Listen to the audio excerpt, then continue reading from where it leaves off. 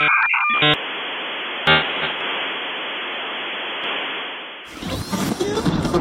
country has ever prospered that failed to put its own interests first. We will no longer surrender this country or its people to the false song of globalism. New Right Network presents Right Now, the featured podcast of New Right Network. Mobilizing, countering the left, energizing the right. New Right Network, home of the New Right movement. Straight out of the city of broad shoulders, crime, corruption, and sky-high taxes. I am your host, Brian Quinn, and this is the Right Now podcast brought to you by the New Right Network. Check us out at newrightnetwork.com. Subscribe to our YouTube channel and follow us on Twitter. Today we have a very special show coming your way. Joining us is Brendy Wells. Brendy Wells is the Vice President of the Caravan to Midnight Incorporation. She is the wife of the host, John B. Wells, who is the host of, former host of Coast to Coast AM, current host of Caravan to Midnight, and the current host of Arc Midnight. She also helps produce on Arc Midnight. Welcome to the show, Brendy. Wuchanded. Goedankie. Thanks for having me. If only I knew what that meant. Now I only got one word down. I'm very impressed. You asked me in Afrikaans, how am I? How are you actually? And I said goedankie, which means I'm well, thanks. That's all.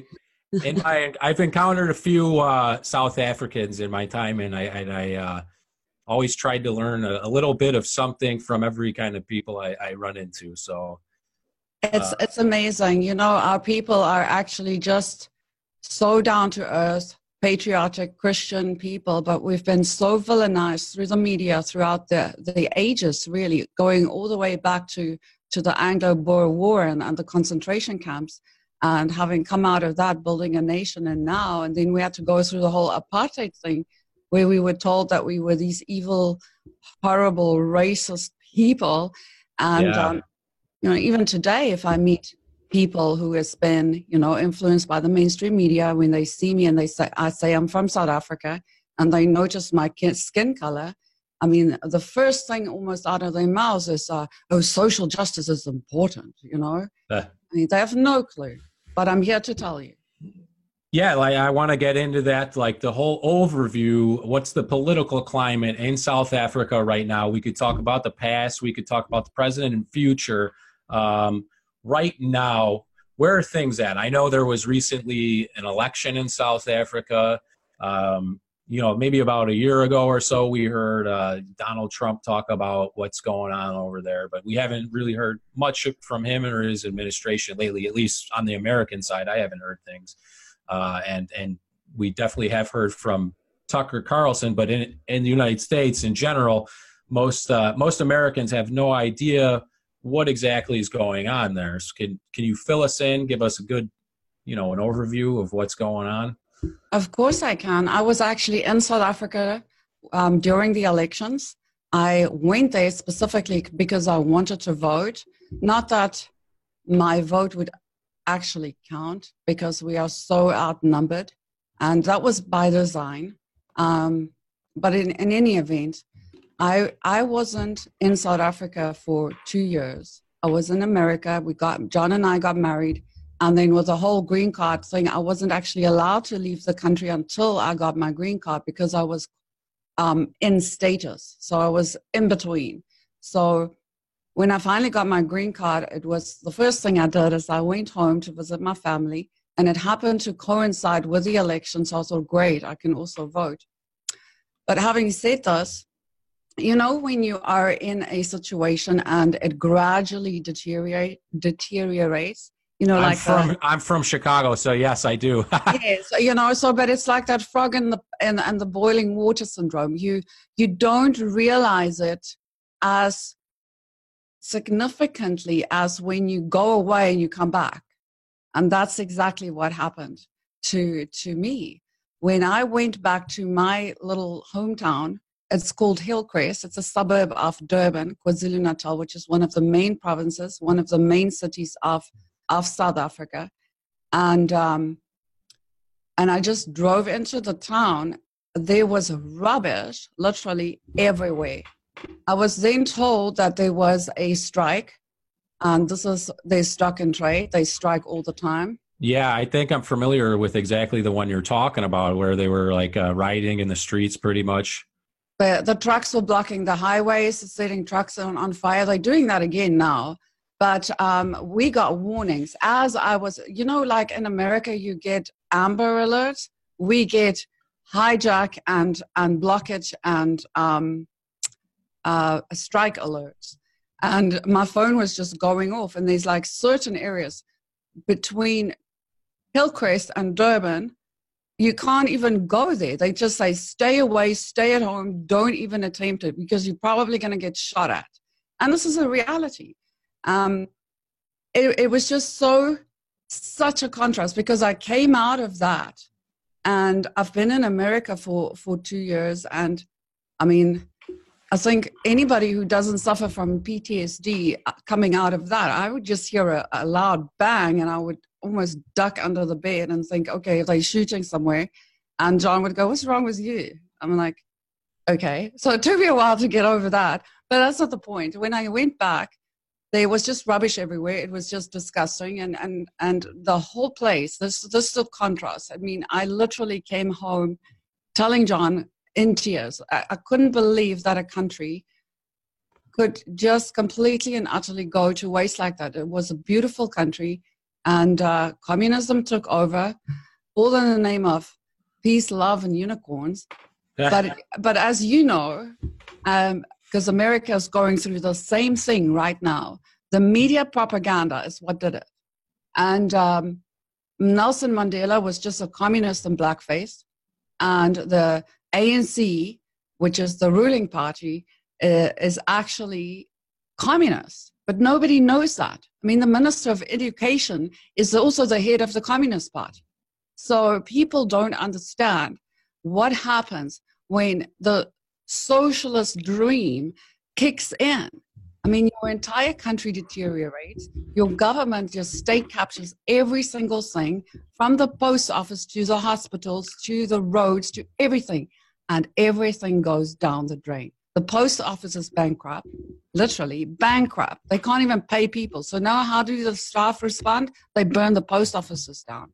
The hospitals, there's no beds in the hospitals. If you want to die, go to a South African hospital. You'll lie there in a cesspool of urine and blood that's a couple of weeks old. It's disgusting.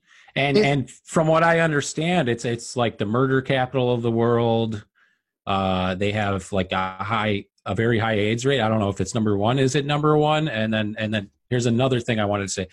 I had read that 1/3 of women by the time of they're 18 years old will be raped in South Africa, and 1/2 of all women in South Africa will be raped at least one time in their lifetime. I think the number is higher because the culture is a rape culture. And what I'm going to say now sounds strange and horrible, and I've been called a racist and everything that is under the sun. I'm not a racist. I'm a realist. And if it's a fact, it's a fact. If it's happening, it's happening. These people even rape chickens. I mean, this one guy he raped his grandmother's chicken. The chicken died. She took him to the police, and he had to pay a fine of 500 Rand, which is equivalent to about $40. And, and that's the end of it. The fact is, if you rape a woman, that's fine. If you rape a child, that's fine. They think if you rape a baby, it'll cure their AIDS. Yeah, I wanted to get into that. Now, that's one thing. Another alarming statistic going on over there is that they have the highest child rape rates in the world. And a lot of what's driving that is that popular belief that if someone with AIDS has sex with a virgin, it will cure their AIDS. So a lot of these people are raping children to try and cure their AIDS. Can you elaborate more on that? Yes, I just need to actually qualify what you've just said. You say a popular belief. It's not a popular belief. It is their religion. It is it is tribalism. And this is the problem with tribalism and the Western world. They are mutually exclusive. It doesn't work together. What tribalism is, and this is a tribalism mindset, that children grow up in a tribe. They have a king and they have a sangoma. The sangoma is, for lack of a better term, a witch doctor, because she communicates with their ancestors. And this is who they worship. This is their religion. They believe that in ancestor worship, the sangoma is the person, or the witch doctor is the person that communicates with the witch doctor. So if you have any ailment, trouble, question, whatever it is, you go to the sangoma. The sangoma throws bones, drinks potion, make you drink some potion. And this is what they call muti. They make this from everything from battery acid to body parts, depending on what potion they are requiring. So it's literally a satanic potion. So then they drink this stuff, they get high on whatever it is they put in there, and this witch doctor goes into a trance. The ancestor speaks to them and gives the person a cure. So one witch doctor many years ago, about 15 years ago, had a vision from an ancestor who then said that if you have sex with a child under 1 year old, it will cure your AIDS. And obviously these people, religiously believing what the sangoma says, started raping children on a spectacular level. It literally, it will blow your mind if you see what they're doing to the babies. And it's not even a racial thing. Any baby will do. Yeah, you know, some of the things that have blown my mind the most in my life is when I started really researching what's going on down there, and it's just it's disturbing. And I'll be honest, quite frankly, I was depressed for a while getting into this subject. Now, moving along, let's talk. You talked about the ANC. A lot of people aren't familiar with the political parties in South Africa. I would imagine, what did you vote? VF Plus? Or what was the party? Yeah, there's the Freedom Front, and but you know, South Africa has got so many political parties. Yeah, it's almost impossible to pick one, and you know what the outcome is going to be, because everything is cooked and controlled and operated. But now, how about like the EFF party? Can you explain to us? Like, I know there's a character named Julius Malema who said, and this isn't like it's a minor party, but it holds some seats in the Congress, right? Or you guys have a parliament over there, right? Yeah, it is perceived as a minor party, but they make a huge noise. They are extremely left-wing. They pretty much similar to what the Democrat Party has turned out in America.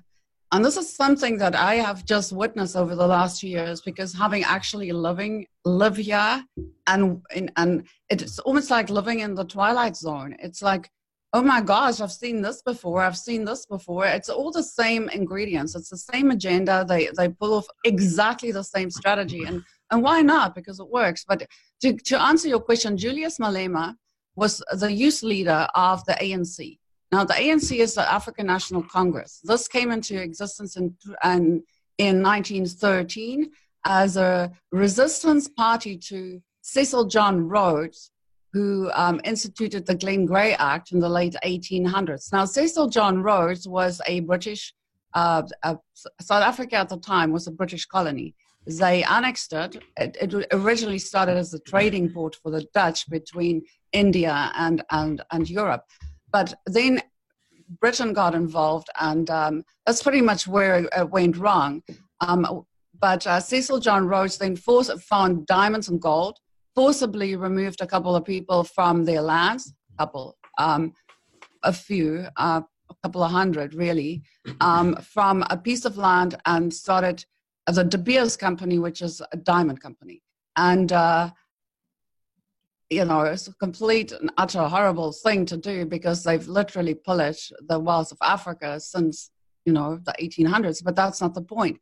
So what I'm saying is ANC came into existence as a direct result of that situation, and they started to try and fight Cecil John Rhodes and the British government.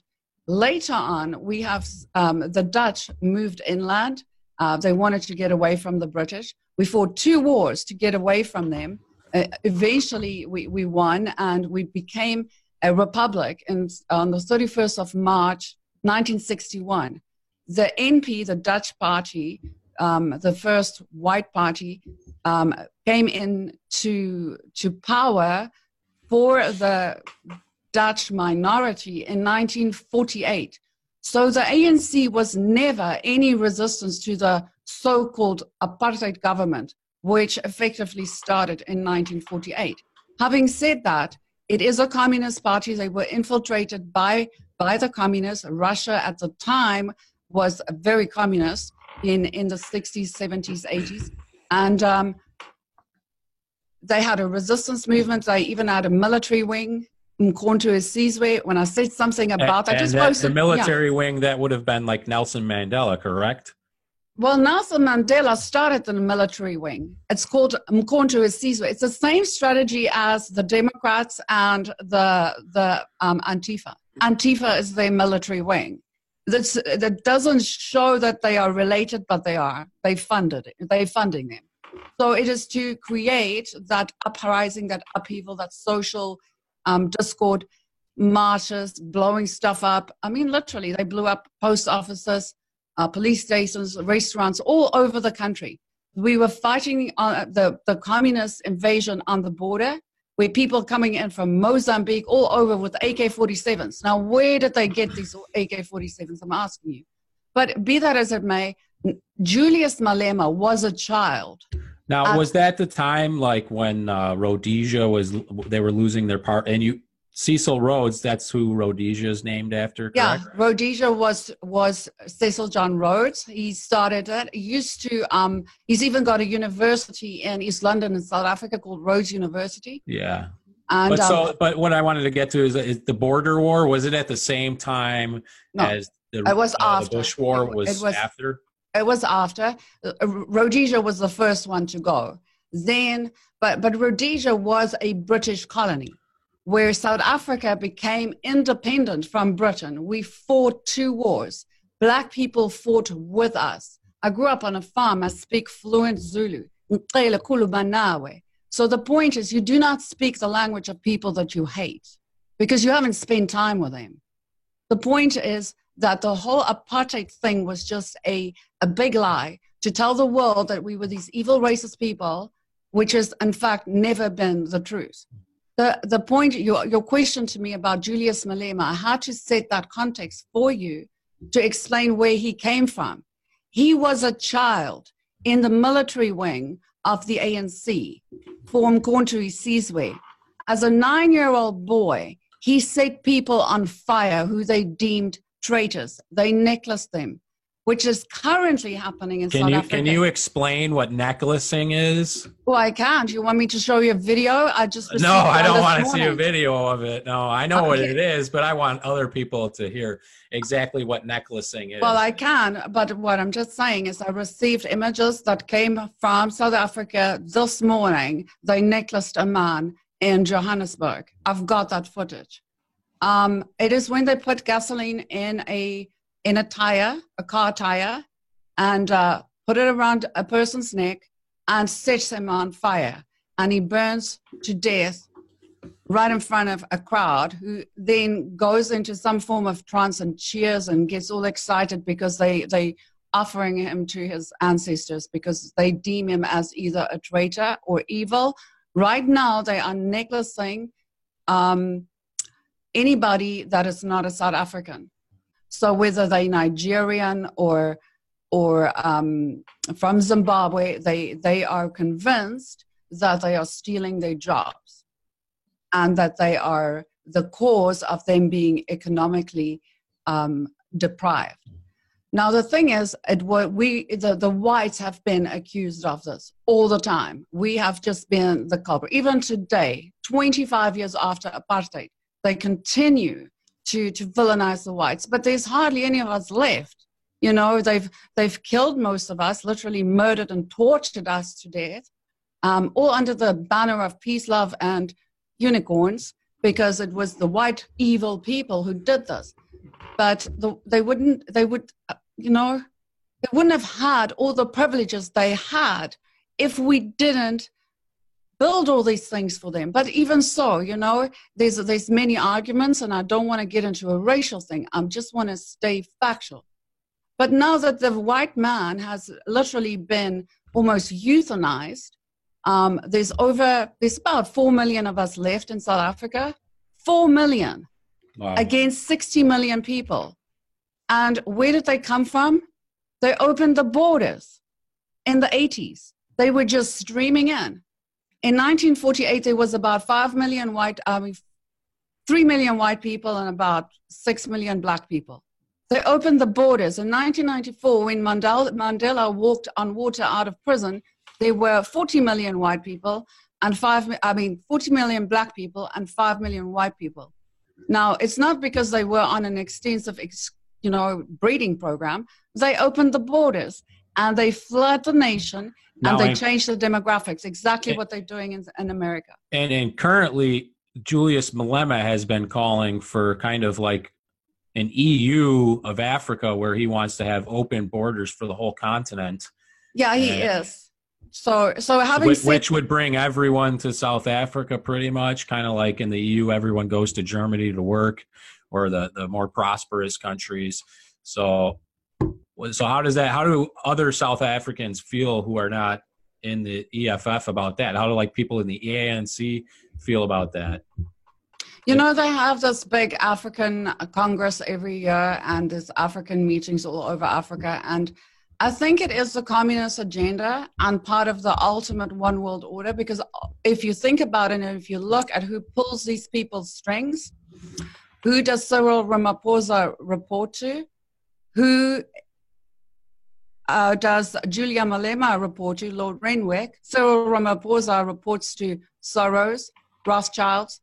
So it's all part of the bigger world picture. And this is what they want to do, and they're probably going to do it. And then it's really, they don't care how we feel about it. And because the patriots gave over their country, thinking they were doing the right thing with, peacefully, and with, inclusion and tolerance, we were painted a different picture. We were told in the 80s that this is the way the world is beautiful, and that ultimately everybody would live together, not understanding that they were actually implementing the first step towards the one world government, because that's exactly what they did. Communism took over. Now they destroyed everything. They're killing the farmers for two reasons. The one is obviously they're white, but that is the narrative they're giving the peasants, that's what they call them, these that has now come into power. You are poor because those people there oppressed you, which is not the truth. It's those people there who's been feeding you. So they kill them. But the fact is that they're killing the farmers. It's Agenda 21. They want to get rid of the food supply and ultimately starve the people to death. And let's get into like land expropriation without compensation. Part of the argument is, now they're saying that these people are making you poor, so-and-so. So the argument is that whites own about 70% of the land in South Africa, correct? Well, that's the argument, but that's not the truth. Argument. That's not the truth. The truth is that the government owns 65% of the land in South Africa. It was handed over to them in 1994. It was all the homelands. They can start to implement. They can give every single person a piece of land if they start to give them the land that they own. The government. So everyone's clear, under land expropriation without compensation, the government would take the land away from white people and give them nothing in exchange for it and give their land away. Now, do you see this as like a social justice? They're trying to make things right, or do you see it more so as dissolving private property rights to fully implement communism? Because I look, some things seem pretty communist over there, but I don't think they're full blown right there yet. Oh, they are completely full-blown communists. I can tell you that. There's still the Constitution that is somewhat protecting people, but they're fighting a losing battle. The ANC has got the majority. They are currently rewriting the Constitution in order to achieve this. And once they've done that, that's the end of it. But to answer your question, it is the latter. They will not give it to the people. That's not the plan. The first piece of land that they've allocated to confiscate is a big game farm, and they've already promised it to the Chinese. It's exactly the same as what's happened in Zimbabwe. They've taken all the land there from white people, drove them out. My sister was married to a Zimbabwean farmer. They lived in Chinhoyi in Zimbabwe.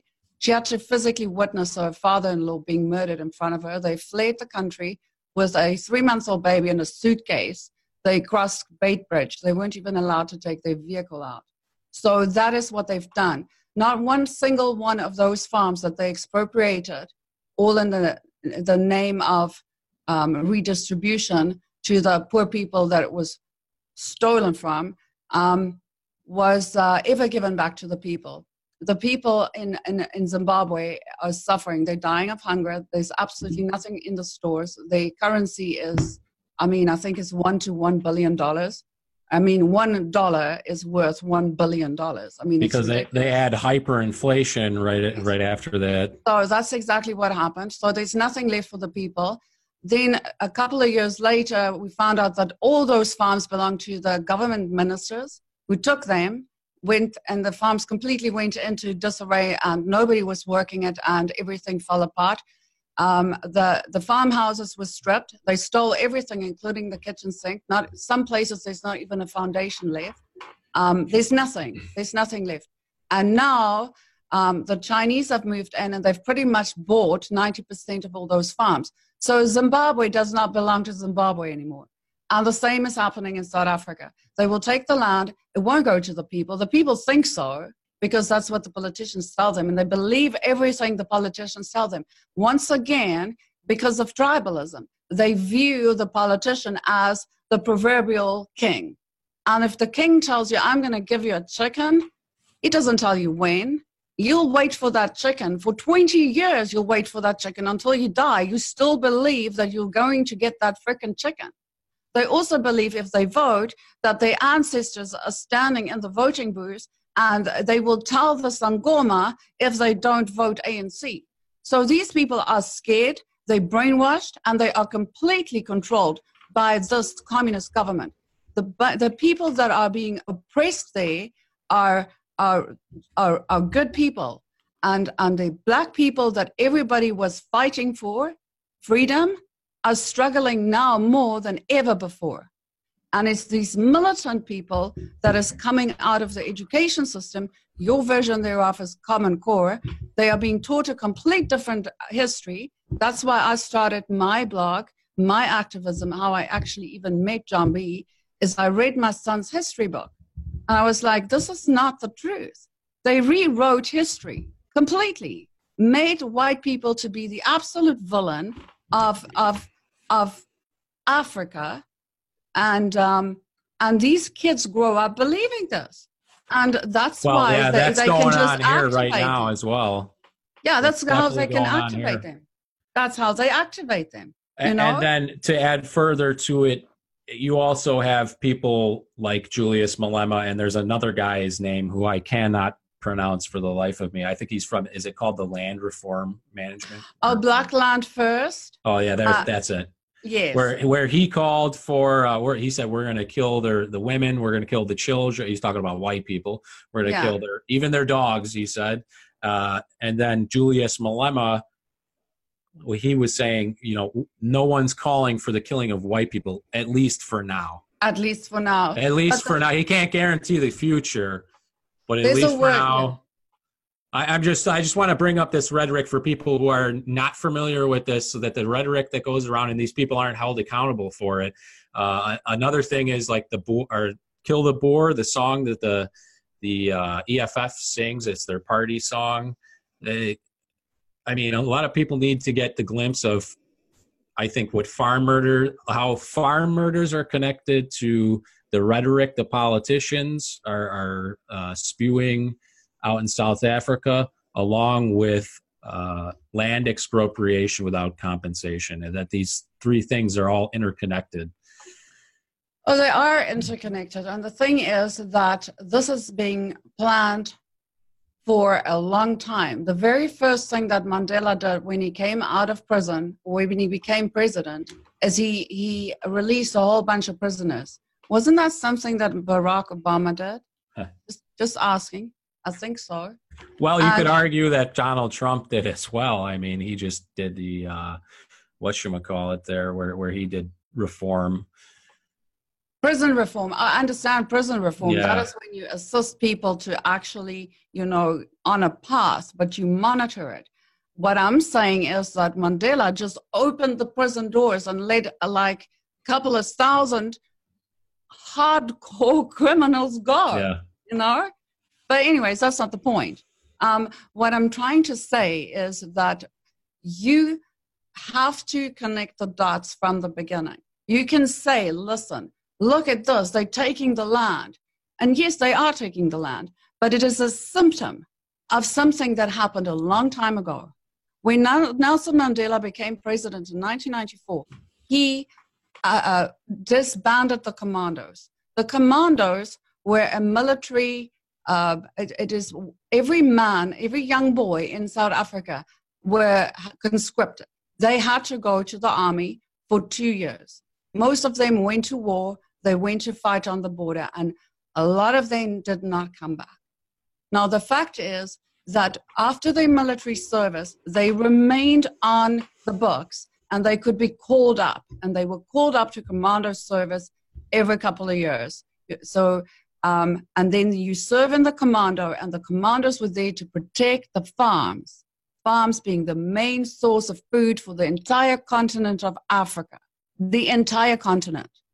So the farms were protected by the army, the commandos. So the first thing that Nelson Mandela does is he disbanded the commandos. Why? Because then straight after that, they started killing the white farmers. Now, ever since then, white farmers have been killed and murdered almost on a daily basis since 1994, and nobody's said a thing. When I started talking about this in 2014, I was called a racist. I was being threatened. I had dead birds show up in my postbox. I was told my family would be killed just because I was telling the truth. Now, to be clear, you were in South Africa and you were talking about it. I was in South Africa. You weren't living in the U.S. No, I did not live in the U.S. So I was threatened, intimidated. I moved a couple of times. It was really, really, really bad, getting extremely dangerous for me. They've recently murdered 2 activists, white people who's been talking about this on YouTube. It has been in the news. What are their names or?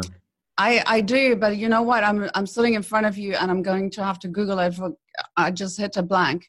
No worries. The one is Helen and the other one was from Cape Town. It happened while I was in South Africa. I can look it up shortly and I'll send you the link and you can add that at the bottom of your interview. Okay. I'll send you those articles. The thing is that they killing the people that are talking and speaking up. And I am convinced if I didn't leave South Africa at the time, I would have been dead by now. But the thing is, to get back to your question, so they started killing the farmers and now they're taking the land. I mean, you just have to go and read, and this is an article I've written for Caravan to Midnight, for John B. Wells News. Go read up what communism is, how it started with Lenin, the Bolshevik Revolution. If you read what they did, the Bolshevik Revolution, and how communism came into being, every single thing that they've done, from the revolt, the civil war, the starvation of people, it's a recipe. it's a recipe. And where we are in South Africa now is the losing of private property rights and the starvation of a country. That's where they are. Because when you lose what you own and you don't have food, that's how they can control you. And that is what people don't understand, what they are doing. If you're looking at America right now, they're trying to start a civil war. The moment they get the civil war going, that's when the UN will move in, and that's the end of this. They will get everything. Go read what they've done in the Bolshevik Revolution. That's how Lenin and Stalin took over Russia, and they murdered the entire Tsar family. So it's a recipe. And if you understand reading that and you look at your own country, you'll be able to connect the dots. Now, since the election, where has it gone with, land expropriation without compensation? Is it being passed? I heard they were cooling off on it, or what's the state of it right now? Are they taking farms away yet? Well, they are trying to rewrite the Constitution. So when President Trump tweeted, the first publication that came out and called him a racist and horrible was, funny enough, a Chinese publication.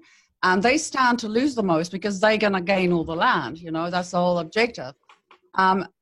They are so entrenched into South Africa right now that Chinese individuals have even been made, and get this, honorary black.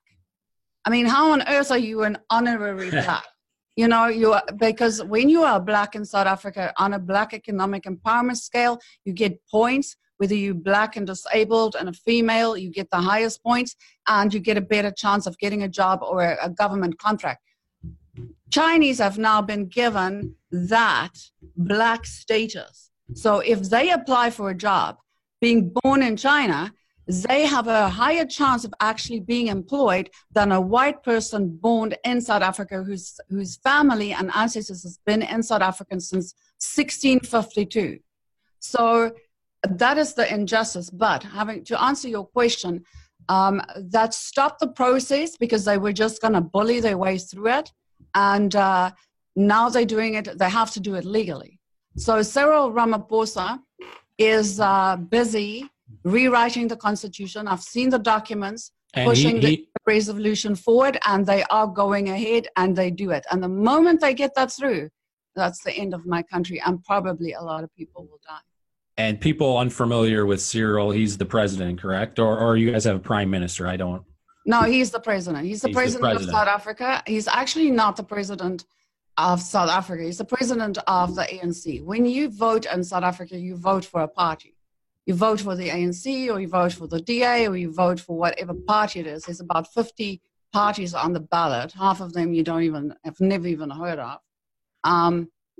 But you vote for a party, and the party elects a president. So if the party decides they don't like Cyril Ramaphosa, they'll just vote somebody else in. So it's not like you get to vote for a person like here in America.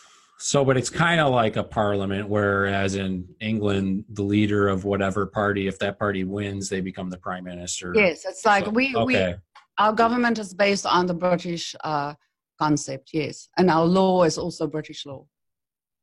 What was it before the Brits came? Because like you said, it was Dutch before, correct? No, we never had a Dutch government. I mean, no, but it was independent, but the people there were Dutch.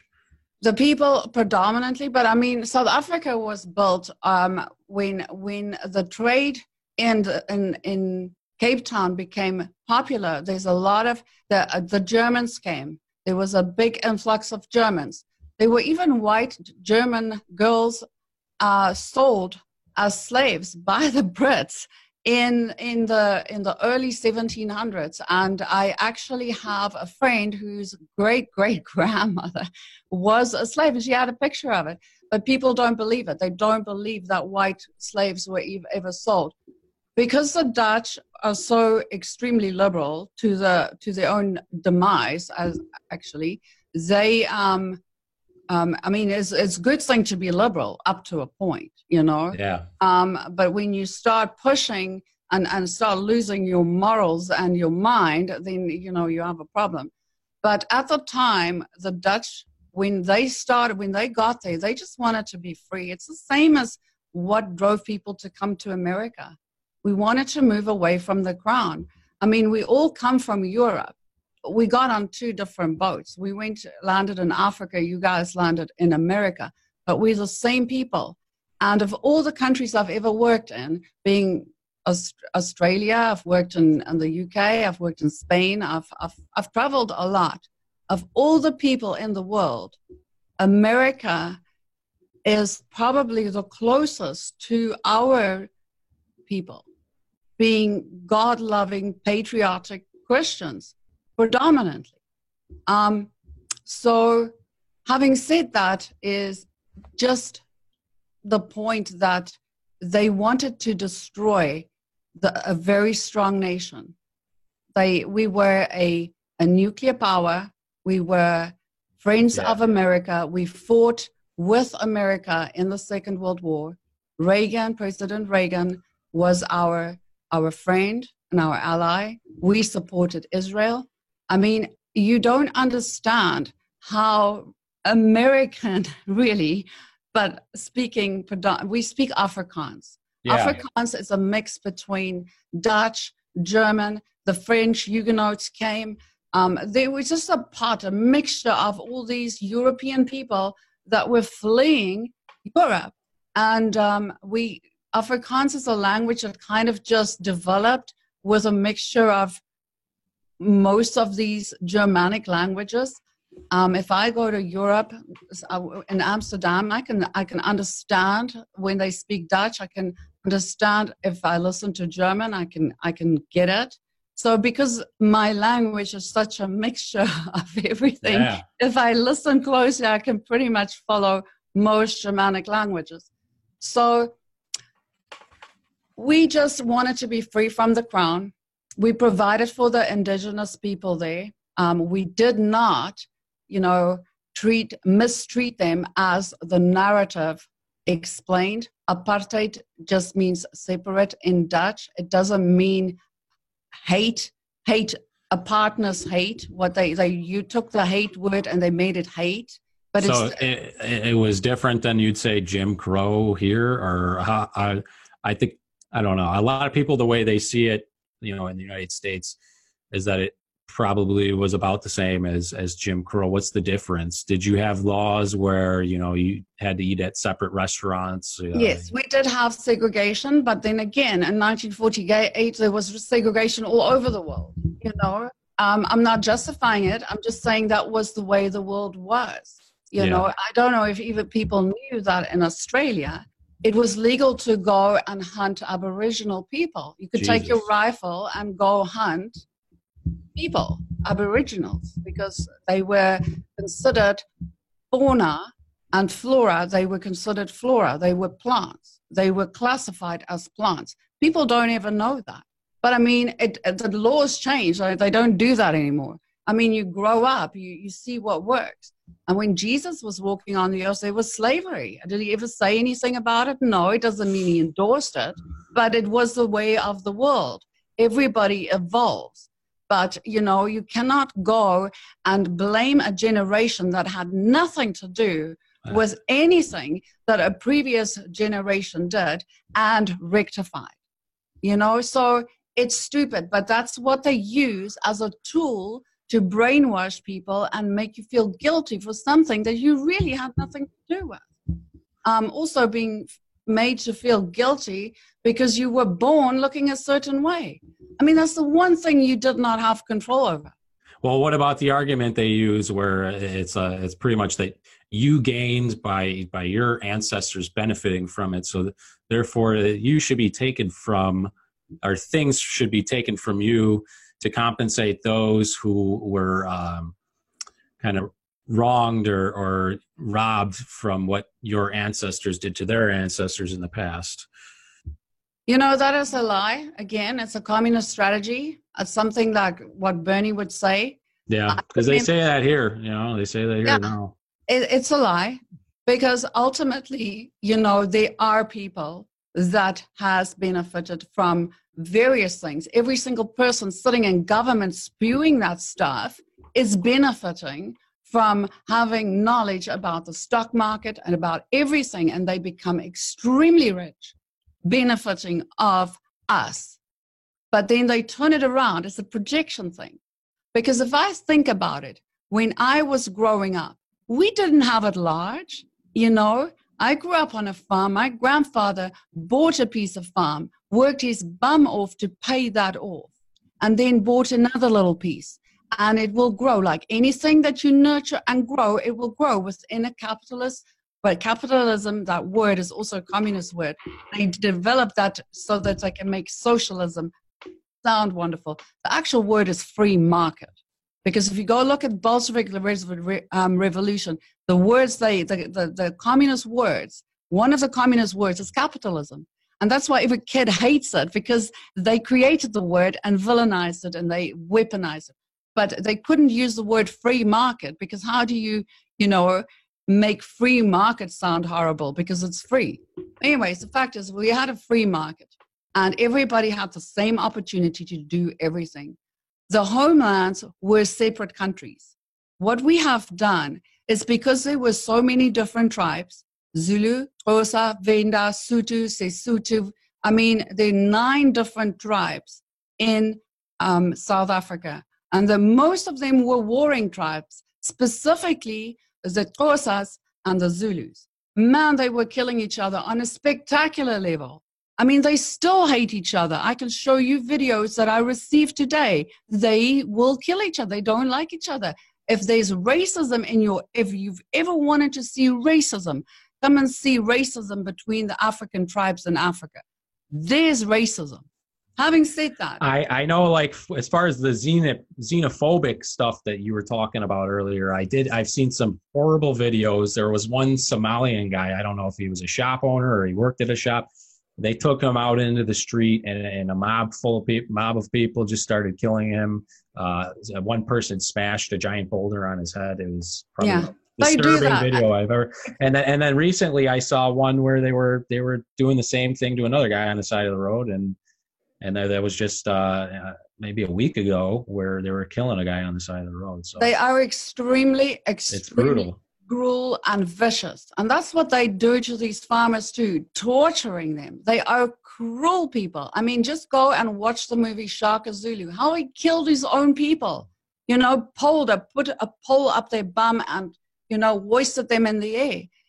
Shaka Zulu killed every girl that he made pregnant because he was afraid that baby was going to steal his crown one day. I mean, it's a different mindset. Having said that, now if you watch the violence that they are perpetrating upon each other, what the Dutch government did in 1948 was devise a plan to teach these people to self-rule and self-determine and create a government and teach the children in their own language. So they created a homeland for every tribe. If you go and Google Verwoerd, who is also known as the father of apartheid, how the interviews and his speeches and how these presidents of the tribal countries loved him, because finally they had an opportunity to grow and become a country and become a people with an identity. We built them roads. We built them hospitals. We funded every single country with our tax money to teach these people how to live without having to slaughter each other, running around in the bush with a loincloth and spearing each other to death. And that is a fact. Call me a racist if you want. It is still the truth. It still happened. So that's what the homelands were. The passbook that they were actually also marching against was a passport.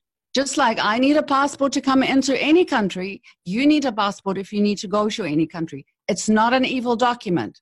However, that was also one of the symbols that was in the apartheid movement, so evil.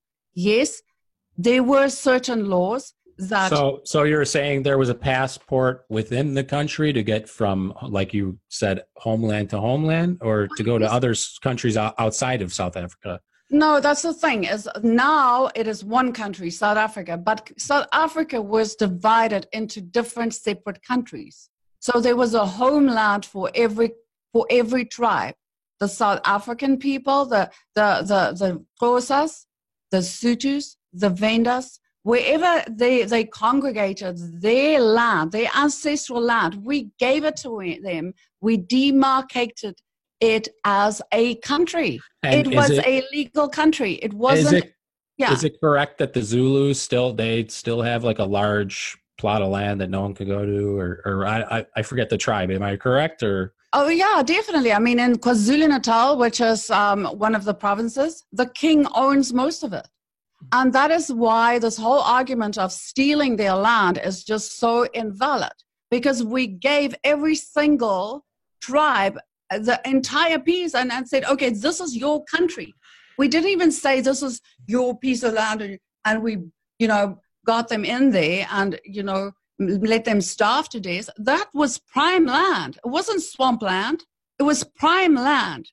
And if they had worked it and if everybody in international people just stayed out of it, every one of those countries would have been prospering countries by now. I actually have financials that was given to me by an old South African government worker as to how much money we invested in each one of these countries. Having said that, also, there's two homelands, two countries that refused to become part of South Africa after Nelson Mandela walked out of prison, and that's Swaziland and Namibia. Those were homelands. They said, no, thanks. We really like to be independent. Thank you. So you be free and everything all by yourself. So if that was so horrible, why does these two decide, no, they don't want to be part of this? So that's the whole thing. The narrative was that it was evil. It wasn't evil. Everybody benefited. Everybody had an opportunity. And if I went into one of those homelands and home countries, they also had segregation laws. There were places that I wouldn't have been allowed to go because I was white. So, but that's still the case there in those two you named right now, no? Or yes, exactly. You can't buy land there if you're white, or you can't, and that's not racist, So it's just a Bravo Sierra, like John B. would say, narrative to create division based on sex, skin color, religion, whatever it is they use to divide and conquer, because ultimately it's got absolutely nothing to do with any of those things. But it's about ultimate power and amalgamating people, countries, and ultimately where one country will rule. And you can see that. I mean, it's written in the Bible. We know that's going to happen. But to witness them actually implementing it.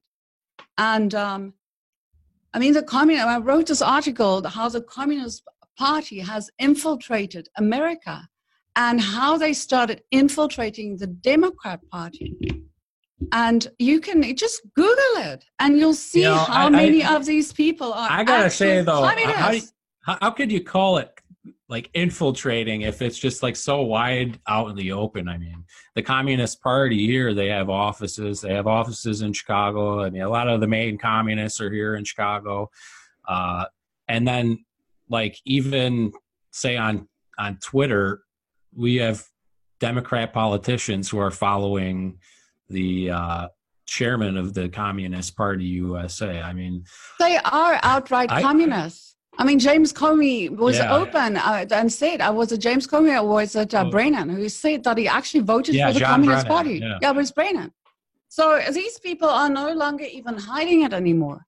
They are full-blown communists sitting in Congress with a blue hat on. To vote communists in an election means you have to go out of your way because it's not even on the ballot. So he had to write in a communist. Yeah, they were. But there's also communists in the Republican Party. They have that. That's the agenda. You infiltrate. They've infiltrated the schools here. They've infiltrated so many things in this country. The entire election, and the way that they have manipulated elections is behind the scenes, the Communist Party. That's exactly what they've done in South Africa. They put a party forward, the ANC, the savior of the people. Everybody can identify with them because of blackface, but the power behind it are of the communists. It's sick. It's sick. I want to get back into like the farm attacks, farm murders. One of the things I noticed when I was going through this subject, and you said people automatically called you a racist. Something that I found pretty troubling was that there were a lot of white supremacists who were taking what was going on and using it to spread their propaganda. And in that process, they were also putting in false stories. They were putting in fake pictures. And every time I noticed someone was trying to discredit like farm attacks and farm murders, they would point to a certain picture and prove that it was propaganda put out by some sort of white supremacist group. Or you have another group in South Africa. I forget this guy's name right now. Soitlanders. So, how do you say it? Soitlander. What's the guy's name? You know who I'm talking about. Simon Roche. I had found some pictures that he had put out, and one of them was a one that people have probably seen if they've ever looked into this subject, where a woman had a crucifix shoved down her throat. That happened in Israel, as far as I know. Yeah. From what I tracked down, it was actually originally. See, I saw something from that it was had to do with Syria. Then further down the line, it came from Canada, and it was actually from a Canadian horror film. So really, I was in 2014 when I came across that picture, and I tracked it down. I tracked it to Israel, but if that's the case, then I did not know that. But yeah, I have known that picture is fake since 2014. See, I found it recently, and I did a lot of tracking to figure it out because it's been used for several different means of propaganda. It was used in the Syrian war as well, further back, like 2012 or something, 2010. And then what it really stems back. But my point is that there is a lot of misinformation going on coming from, I don't know if one party is just trying to put out misinformation, and then you also have white supremacists exploiting. I can tell you what's happening there. I can tell you exactly what's happening there because I know of this, and this is why I was threatened, because I exposed this. I found a document about this in 2013, and I posted it, and I literally got everything shut down. I just recently got kicked off Twitter. I mean, it's the only little piece of social media I had left from those days. I didn't even have a lot of followers because I never really understood Twitter. But John wanted me to start being active again, and I did. And the next thing I knew, I'm suspended. But this is why they suspend me, is because they know what I know. And the people behind running these things, they know who I am. Even though I have 1,000 Twitter followers, and I mean, I followed 6 people and posted a picture of Mandela, and the next thing I knew. So anyway, speaking of that, like on Twitter, though, I've noticed there are a couple of people that are that speak out that are in South Africa who regularly have their Twitter accounts shut down. Oh, that is because they'll probably get murdered too. So please pray for the people that do speak out. Yeah. But let me tell you what I know, and I can tell you that this is happening. Don't say that; they're going to watch this. Oh, well, they will watch it, but I'm in America now. They can't do nothing. Well, they can, I suppose. I mean, but no, I'm saying the people that you're talking about. Yeah, well, they might watch this, but they know that the more exposure you have, the more protected you are. So I know for a fact this is happening, and it's important that Americans know this too. that the far left movement, like your Black Lives Matter, like your Antifas, like your Julius Malema EFF, those people work together with the far right movement or a perceived far right movement. It is an infiltration. It is it's a psyop. It is exactly what happened in what is that place where there was that huge clash with Portland? It was recently in Portland. Yeah, Portland. Again. But I'm talking about where that woman got run over and they said President Trump. South Carolina, I want to say, or it was in the South, North Carolina. No, it was a specific. It'll come to me. But the fact is, then President Trump didn't actually. He said there were some good people on both sides. There were good people on both sides, and then they made him a racist. Yeah. But that was an entire operation pulled off. It was a media PR stunt. Both parties, the right-wingers and the left-wingers, were of the same crowd. The leader of the so-called right-wing movement, when we looked at him, you could track him back. He's actually an Antifa member. So they make these political stunts, and this is what's happening online as well. If there's somebody like me or like you or like John who actually really want to tell the truth, we investigate, we put the information out there, what they'll do is they'll take that, they'll pretend to be right-wing and put disinformation in there and start an entire campaign. Then, the moment people buy into it, they will come in from the other side and discredit it and point to the discrepancies and say, it is just a load of bravura. So it is all just propaganda, mind control, psyop. It's all it is. Because when you and I go out into the street, into a restaurant, do you sit there and be racist? Do you sit there and notice how many black people and Indian people and how many different races are? Do you actually do that? When a black person talks to you or when you talk to a black person, does he look at you and go, "Oh, you white, I don't want to talk to you"? No. On the ground, racism doesn't really exist, does it? There's probably a few racist people out there. But in general, yeah, I get what you're saying. In general, in general, there are racist people on there. You just have to look at Twitter. People spew bravura to each other all the time because it's easy to sit behind a keyboard and type with your middle finger. The point that I'm making is that in real life, between normal people, as you're going around in your daily being, minding your own business, the real racism is political. And even if I go to South Africa now, knowing what I know about that country, that being my home country, where my heart is, where my love is, where my children were born, where I grew up. It was, when I go to the store, there's black people, there's white people, there's every color of the rainbow. They call us a rainbow nation. And there's no hatred in the street.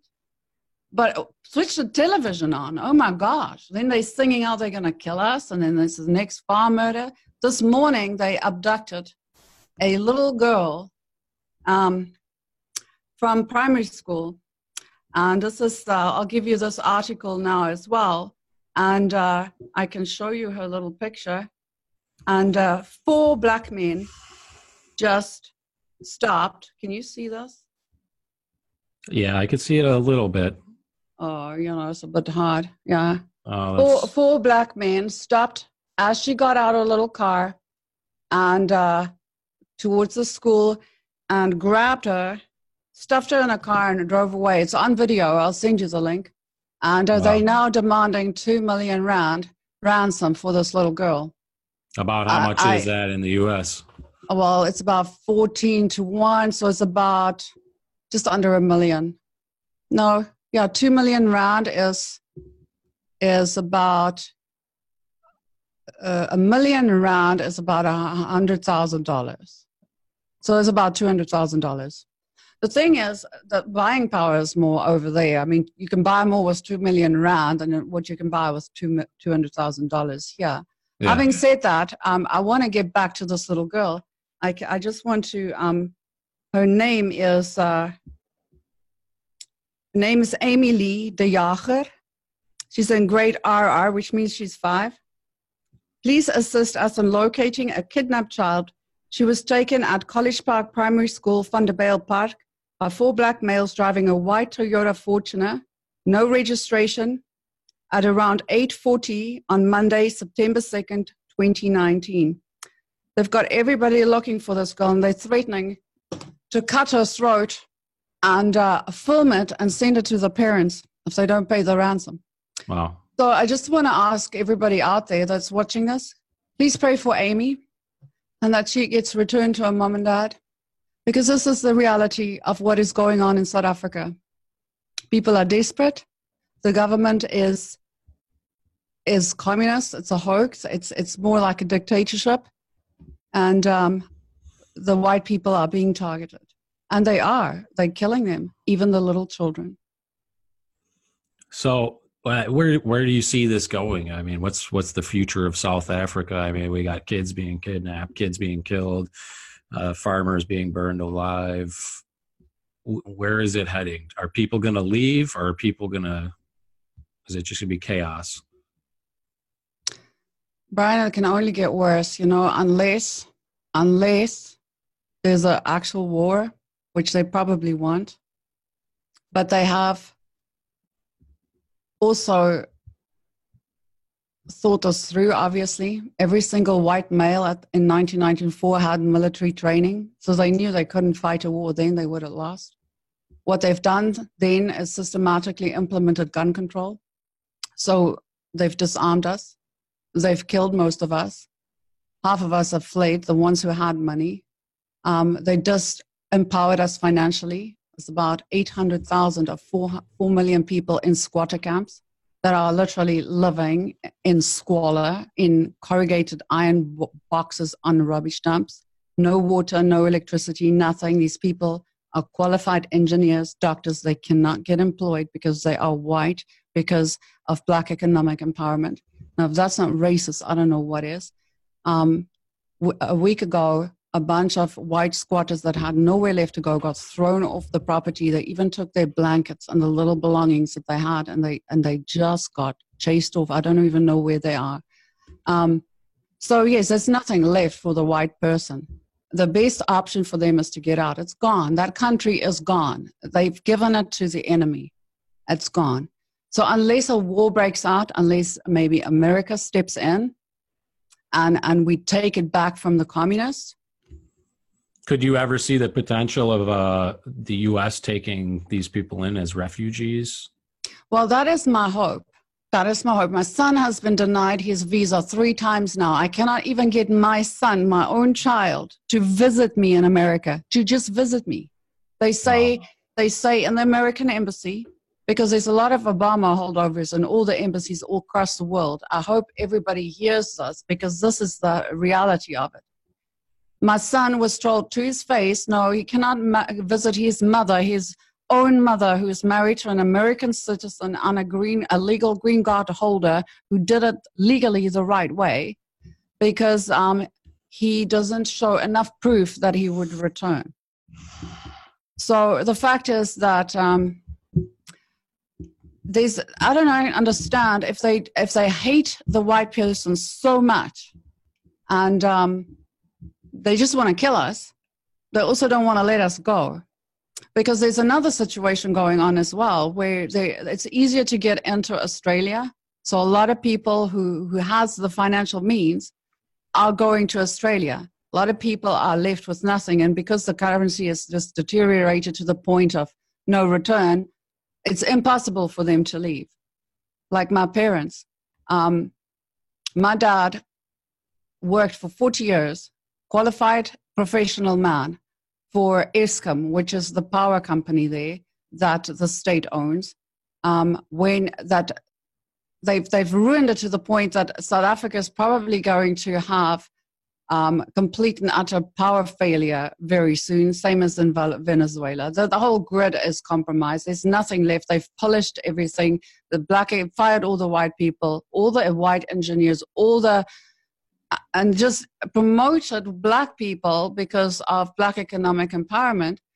I mean, my dad, having worked in the industry for so many years, he's got 2 degrees, found himself in a situation where the mail boy, the person who was delivering his mail, that was sorting mail in the mailroom, he found himself one day reporting to him as his new boss. This mail sorter got promoted to a very high position in on the power station. He had no clue what he was doing. My dad still had to do all the work, but this guy got all the recognition and all the pay, but he did nothing. So that kept happening. So a lot of white people left the country that could, and so they ended up with a management team that had no clue what they were doing. So everything fell apart. But having said that, as a result, what happened when they ran out of money, they just started digging into the pension funds, which is another story. So by the time it's all over with... They're doing that here too. So when my dad had to retire, 40 years of contributing to a pension fund, he hardly got anything out. I am currently taking care of my parents. But they cannot leave. They don't have the money. And where do they go? And with what? It's easy to say, well, why don't you just leave? Okay, you do it first. I mean, imagine that something really goes wrong in this country and you've got to go. I mean, do you understand what it takes to go somewhere? Number one, you still have to be permitted to go somewhere. We can't go anywhere. Nobody wants to give us refugee status because they say that the fact that we are being murdered is, number one, we deserve it, and number two, justified, or number three, imaginary. So, I mean, we're fighting a losing battle. Yeah. So, yes, to answer your question, it would be my dream, because I'll tell you what, the farming in America has also deteriorated as a result of Agenda 21. And there's going to be a food shortage shortly. And I tell you what, there's about 4 million people on that side of the ocean that loves God, loves country, and are good farmers. They can make food, and they will never vote for socialism, ever, because they understand what... Probably another reason why they don't want them to come here. Yeah, that's exactly it. I mean, if that's what the thing is. And the guy said to my son, to his face, that if he was black, he could have gotten himself a student visa and be out of South Africa and already be in America. Wow. But he's not black.